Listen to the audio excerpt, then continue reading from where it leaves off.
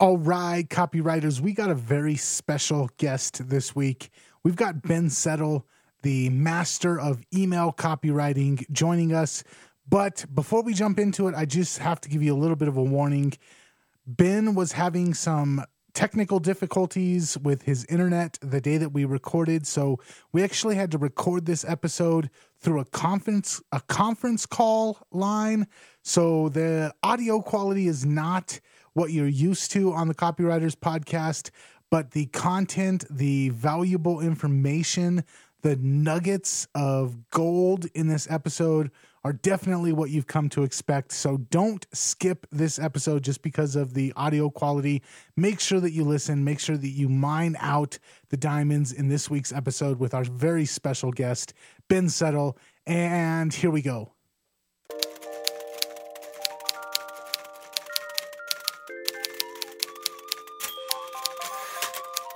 Unveiling the secrets A-list copywriters use to make themselves and their clients millions. This is the Copywriters Podcast with your host, the world's greatest copywriting coach, David Garfinkel. All right, welcome back to the Copywriters Podcast with your host, the world's greatest copywriting coach, David Garfinkel. And we are back in like the 1980s today, David. I know. It's sort of like the Zoom and Internet gods said, okay, guys, time for Back to the Future, right? Apparently, but we have a very good reason for it, and it's because in order to get this call, we have to finagle a little bit, but we've got one of my favorite copywriters in the world, actually, is on the call with us today. Let's get started with our guest today, the notorious and endlessly fascinating Ben Settle. He's an email specialist, author, anti-professional, and novelist. And there are some rumors that he is planning to be the reincarnation of William Randolph Hearst. We'll talk about that later. People go nuts over Ben, including me. Once I wrote to him, you're the effing hottest email copywriter on the web now. But I wasn't alone. Our recent guest, Richard Armstrong, says, I start my day with reading from the Holy Bible and Ben Settle's email, not necessarily in that order. And the normally sober Gary Bencivenga admits, good copy intoxicates me. Yours is high proof. I'm enjoying it. Well, that pretty much gives you a picture of what other copywriters think about Ben. He's like amazing.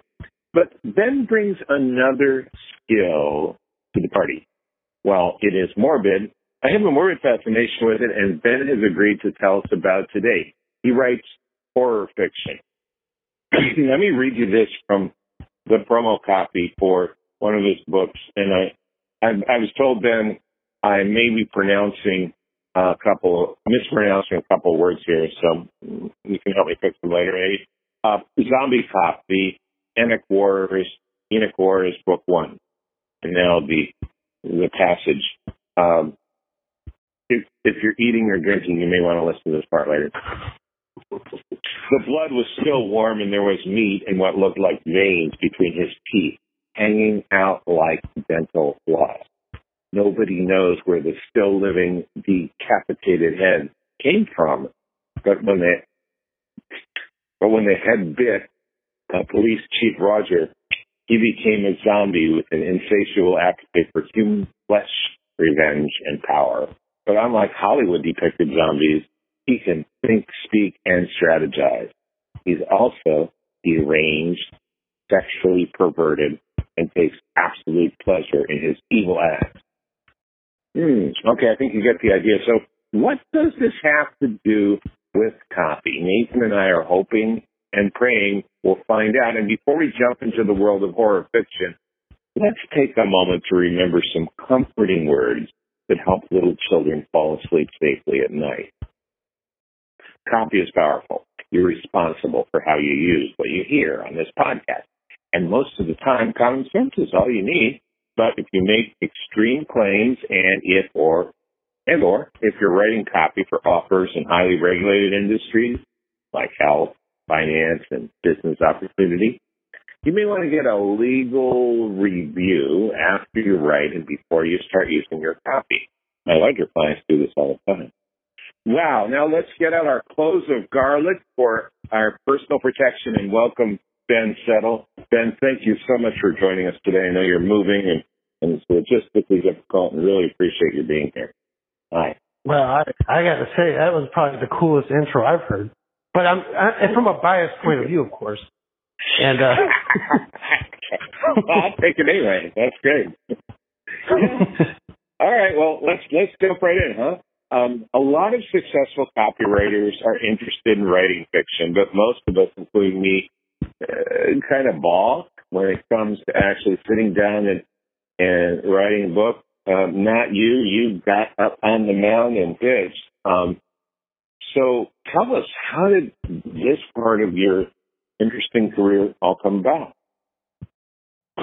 Well, I used to be very intimidated by the idea of writing anything long, like a novel. And my novels are fairly short. I mean, it's not like I'm not writing War and Peace or anything like that. But yeah, this about 10 years ago, I was driving along and I had this idea of a zombie cop.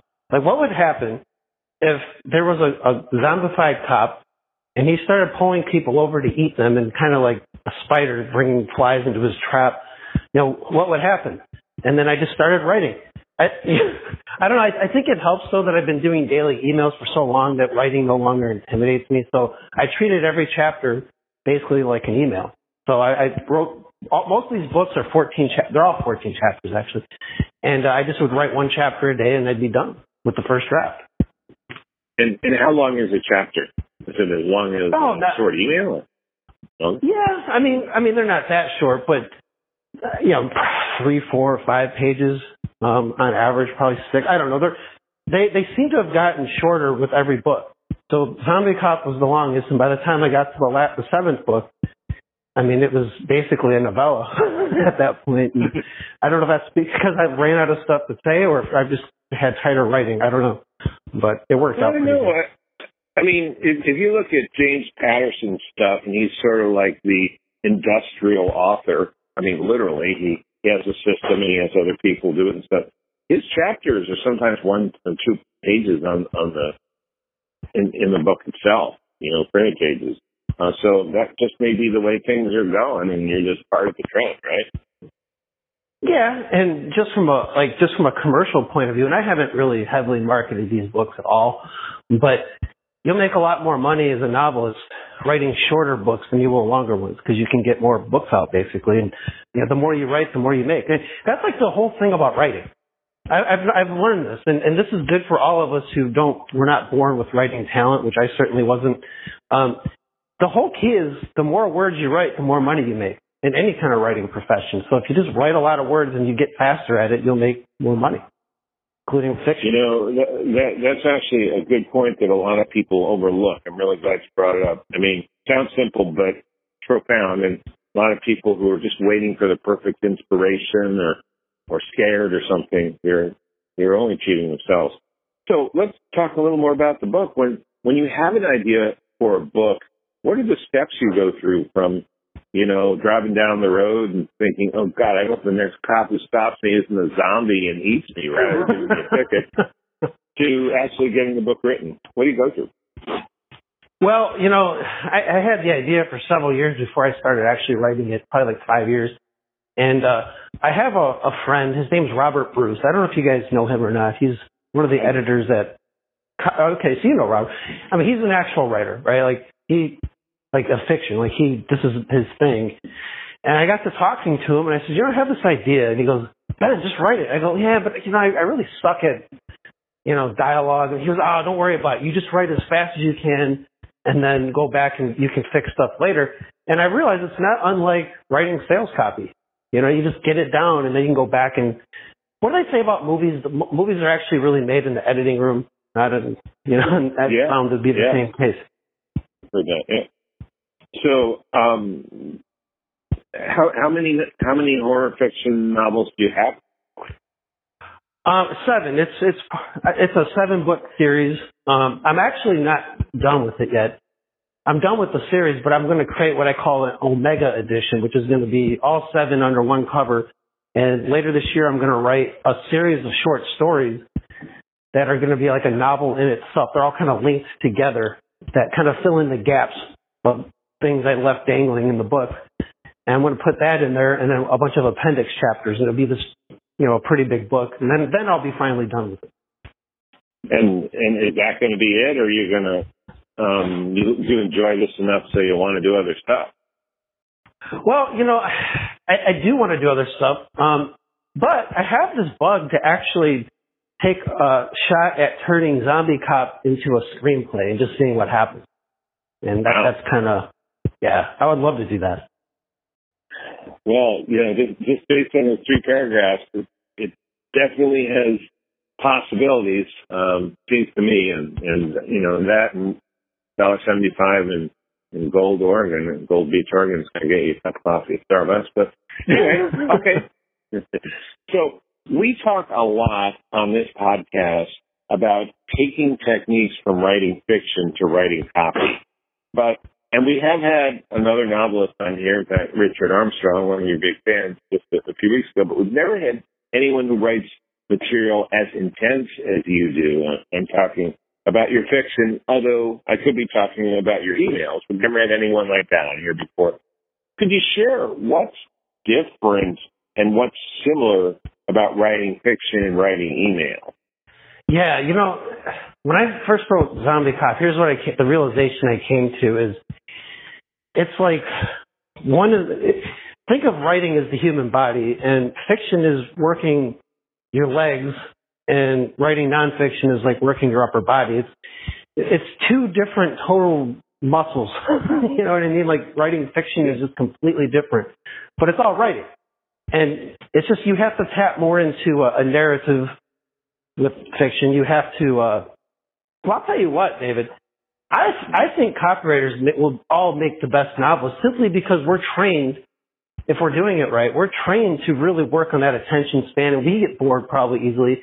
And if we're paranoid about boring our readers, we're not going to bore people like a lot of novels do because we're so paranoid. Like I know I am when I'm writing copy. I'm sure you are too. It's like, am I boring them at this sentence?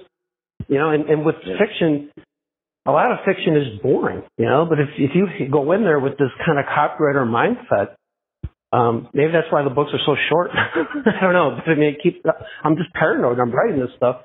And I think copywriters just have a huge advantage if they use that because, it's all about not boring people, keeping their attention, roping them in, telling stories, creating images, all the stuff we do writing copy, except we're writing complete fiction. Well, hopefully most copywriters are not writing complete fiction in their ads, but there are a lot of dangers to that. So, one thing I'm particularly interested in, and we talked about this on the podcast a while ago, but I think you have a much better perspective than anyone else I can think of, is the whole issue of you want to have a narrative going on in your fiction. That's what the legs do. They walk somewhere, but the copywriters want to put the person's credit card in your little device with your arms, right? I mean, so what's the danger? And Nathan said something brilliant about this in the previous podcast, that sometimes when a story in copy is too good, you're going to get people so emotionally worked up with the story that you're going to lose them for the rest of the copy. Could you talk at all about, the limits of narrative and copy, and maybe even things you had to work on, or things you see other people doing that they should stop doing? Here I've been thinking about this a lot lately, and it's kind of ironic we're talking about this actually. So probably around 2008, 2009, I wrote a whole bunch of sales letters for this guy named Captain Chris Pizzo. He used to be the number one guy selling. He's a fighting guy. Yeah, I know. Yeah. I mean, he does he does other stuff, but he was number one at the time. And what I loved about working with him is he didn't just create products and sell them. This guy created like a world. He was a world builder. And we very consciously, every product was a different story, usually about him or someone he knew. like every product was funny. Every product was based on a different special forces guy. So, one was a Green Beret. The other guy was a, what are they in the British SSA or whatever? One guy was a Navy SEAL, whatever.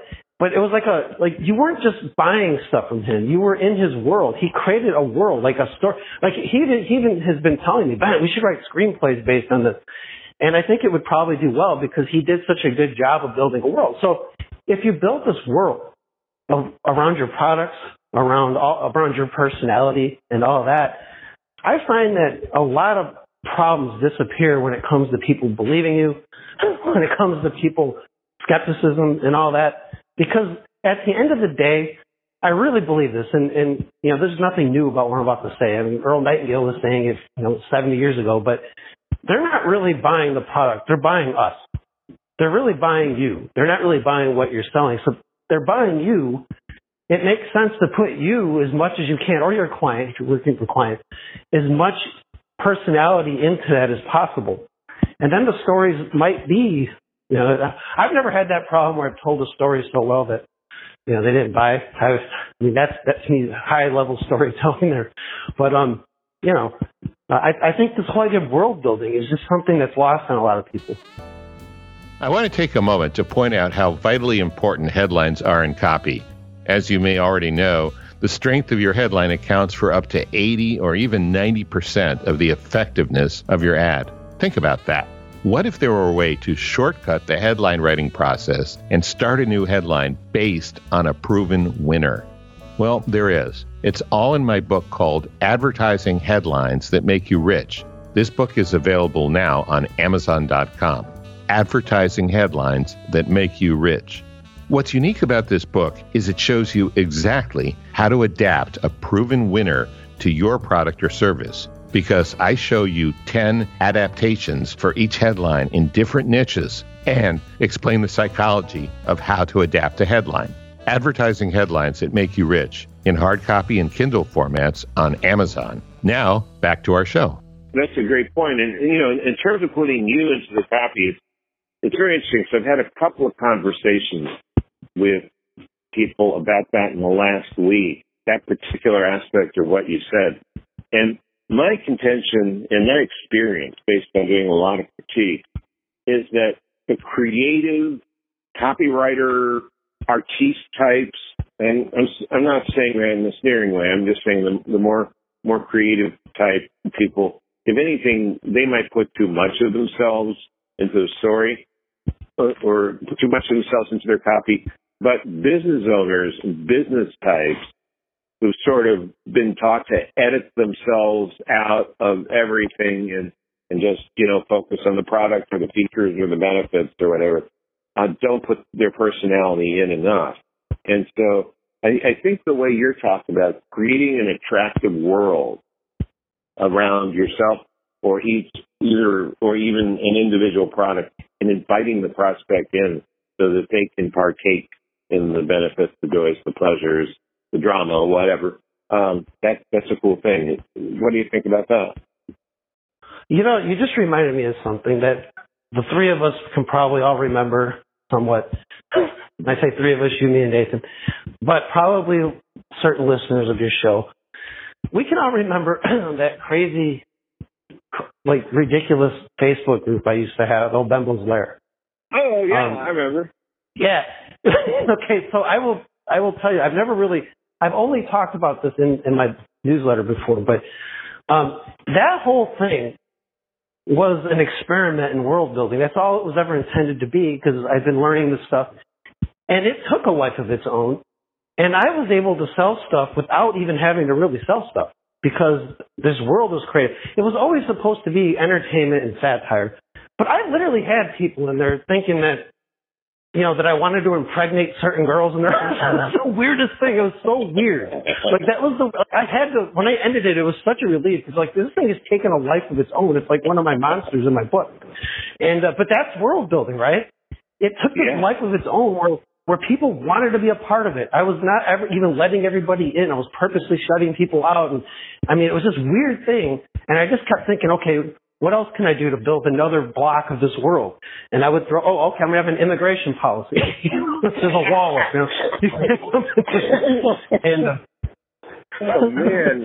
I'm so glad you said that. I never quite understood what you were doing with that. That puts it into perspective. And yeah, in terms of business, it works. It's way different than, trying to be Saturday Night Live in your emails or something, right? I mean, this is like the most serious and both, I think, the highest and the lowest use of fiction and drama, really.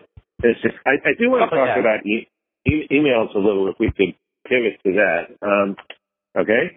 So your emails are consistently bolder and more provocative than almost any others I've seen. And maybe I just haven't seen enough to see the ones that are even bolder and more provocative than yours. But I'm just wondering, in your own mind, would you say that you have rewritten the rules for yourself, or did you just decide a long time ago that there are no rules? Yeah, it all started, the whole mindset behind this started probably back in like 2003, before I knew anything about email at all. But I had listened to this I don't know how you would find this now unless you know people who run, they're not GKIC anymore. I guess they're No BS, whatever it is now, Dan, they keep changing the name. But if you know the guys who run that, you could probably find this, because the new president asked me about this. He said, hey, you mentioned this interview. I'm going through the archives. Where is it? Well, it was an interview that Dan Kennedy did with this guy named Peter Montoya. Peter Montoya is a personal branding guy. And his books are nowhere nearly as interesting as his interviews, in my opinion. But yeah, I think he's writing. I think he writes to a more, traditional business audience. But he said something that I'll never forget, and I'm always thinking about even to this day, 16 years later. And that is, he goes, you won't know you've gone too far until you've gone too far at least one time. I have yet to go too far, David. I keep trying, but I don't. It doesn't seem to be a problem. I get that. So your whole mission is push the envelope to see where it breaks, or to see where I'm a violator or something like that. Is that right? And so far, in all of your explorations, you haven't found that place. Yeah, and it's not like a matter of, I'm going to be, offensive or anything. It's just being as personality driven as I can. And I don't even really get that personal with people. I just get, I just don't have any governor. So if you ever rented a U-Haul truck or something, they put a governor on so you can't go past 50. I just don't have a governor. And whatever's on my mind, I say it. And it doesn't seem to really have a limit yet. Yeah, you're not. I don't find you offensive. I find you provocative. I think there's a big difference. But anyway, so it's a distinction we could spend half an hour on. Only you and I and Nathan would care. Could you give us a few, for people who still have governors or don't even understand that concept of physics? Could you give us a few Ben Settle tips for writing emails that get noticed and get response? Anything? Yeah, well, the first thing to do is for people listening to this. I mean, I know that copywriters were taught to have swipe files and all that. I don't believe in really having those anymore. I think you should when you're starting out to learn and all that. And I still study ads, but you almost want to do the opposite. I just wrote about this actually in the April Email Players issue. It's all about violating your industry's norms, which is another thing I learned from Dan Kennedy. What is everybody doing? Well, in email, I see everybody doing certain things. They're making their emails look pretty and all that, right? So I've always been a plain text guy. That's easy to violate. I see people only sending an email when they have something to say, which isn't necessarily bad, but there's a subconscious thing going on with your readers. Well, you're supposed to be this expert at what you do. You don't have something to say every day. You're not thinking that consciously, but if they're getting emails from your competitors every day and not you, well, so I'm trying to send more emails. In fact, one email a day isn't enough for me now. Now I'm starting to do 2 or 3 a day. And it's little things like that you're not just think of all the things you're not supposed to do and then just do the opposite and see what happens. I love it. I think I can sort of, Nathan, you might want to jump in here. I can sort of, I remember Albert saying he was like a giant meat cleaver that would cut through the audience and polarize them. I think what Ben just said our audience is going to be like that. Half of them are going, yeah, you go, boy. And the other half is going, oh, no. Oh, Mommy, did you hear what Ben said? You know, so anyway, that's really, I love that. So tell us about email players, and then I have one more. People want to get it. What is it? Can they still get it? And what do they do? Well, Email Players is a monthly print newsletter. It's email, but I veer off the reservation sometimes and talk about other related stuff about copywriting, persuasion, all that. The best way to check that out is just to get the free issue I give away at bensettle.com when you opt in, and then you can see if you like it or not. And but that's a free issue, so that's, you know, you can test it. Okay. You can see if I'm full of crap or not, whatever you want to do with it. bensettle.com.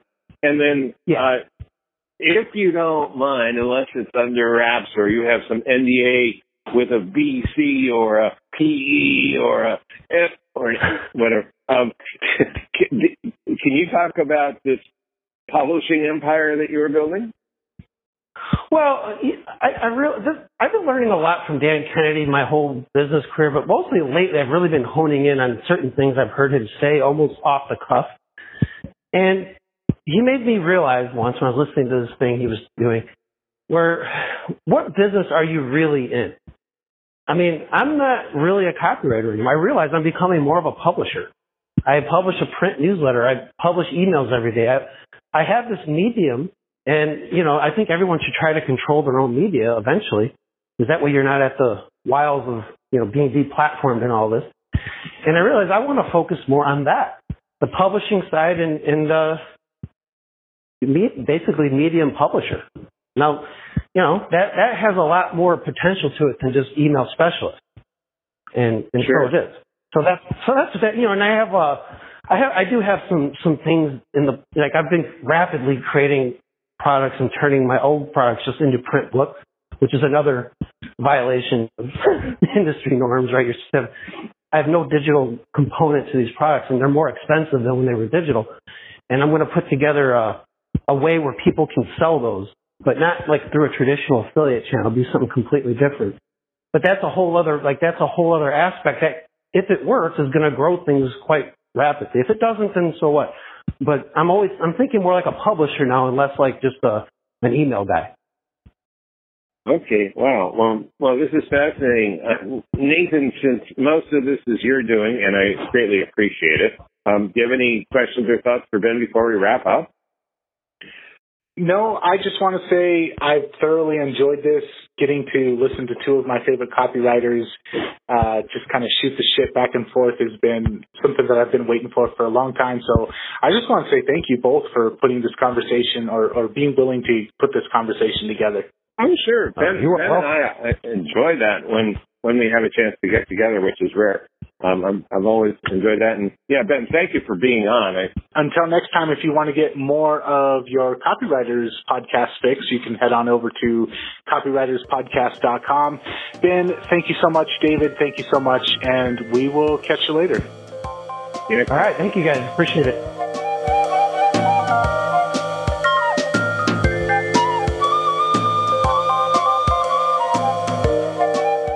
Make sure to subscribe, rate, and review on iTunes so you never miss an episode. This show was brought to you by the Copy and Funnels Podcast Network.